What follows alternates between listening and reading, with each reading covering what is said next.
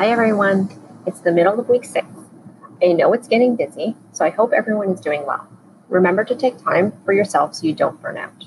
Speaking of burnout, I want to take this opportunity to speak candidly about a few things.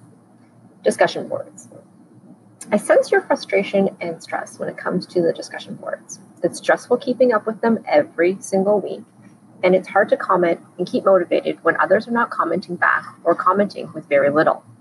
Remember to try and make valuable comments. Good job, or I agree, doesn't really help continue the conversation. In a face-to-face conversation, you would never say, I agree, and just stop talking. You might add, I really liked, or what about adding? So during the engagement week, I will be revamping the discussion board strategy for the remainder of the semester. Look out for news of this change on the newsfeed in week 8. In regards to assignment 2, as we move forward, I want to spend a few minutes chatting about the assignment overall. The majority of assignment 2 will focus on your brand story and marketing messages. Before starting then, take a close look at your first assignment and the comments I've provided. My comments are there to help you refine your idea, your target market, demographics, and psychographics. You need to have all of these well defined before moving forward with the brand story.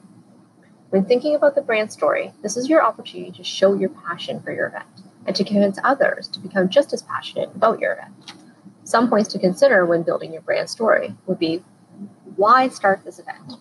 Is there a particular need or a heartfelt story behind the event? For example, if you think back to this discussion of charity, water, there was an explicit need for clean water to those less fortunate around the world. Water is necessary for survival, and access to clean water should be a human right. What's unique or special about your event? What sets your event apart from all the other events on the market?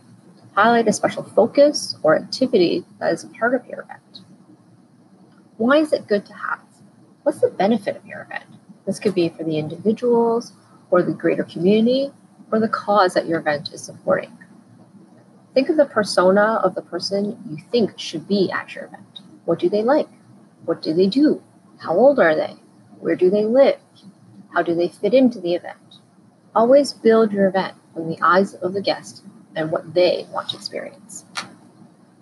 To provide you with a little more time to digest this important component of your assignment, I've chosen to extend the deadline until 11:59 p.m. on February 27th. Lastly, voice and choice. I want to end today's message with something that I feel is vitally important as a teacher, a student, and an individual. Each of us have our own voice, and we should be entitled to a choice on how we share that voice. It is especially difficult to participate in online classes when the majority of the course is written, and reading or writing might not be the best way that you communicate. Trust me when I say that I'm taking note of the amount of text within this course, and changes will be made for future iterations of this course.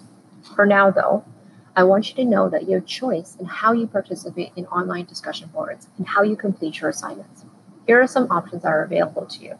Text. If you are comfortable writing, you can continue to write your discussion boards and assignments. Voice recording. For discussion boards, if you wish to record an audio file of your thoughts, you can do this. Video.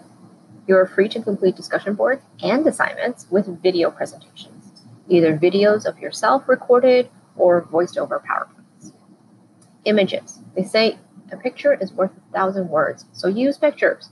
In the discussion board, an appropriate emoji can also help convey the feelings behind your post. My concern is not with how you present your work. My concern is always about you meeting the learning outcomes in a professional and respectful manner. I hope this helps to ease some of your stresses. If I don't get a chance to see you online or in person before the weekend, I wish you a happy family day long weekend. Bye for now.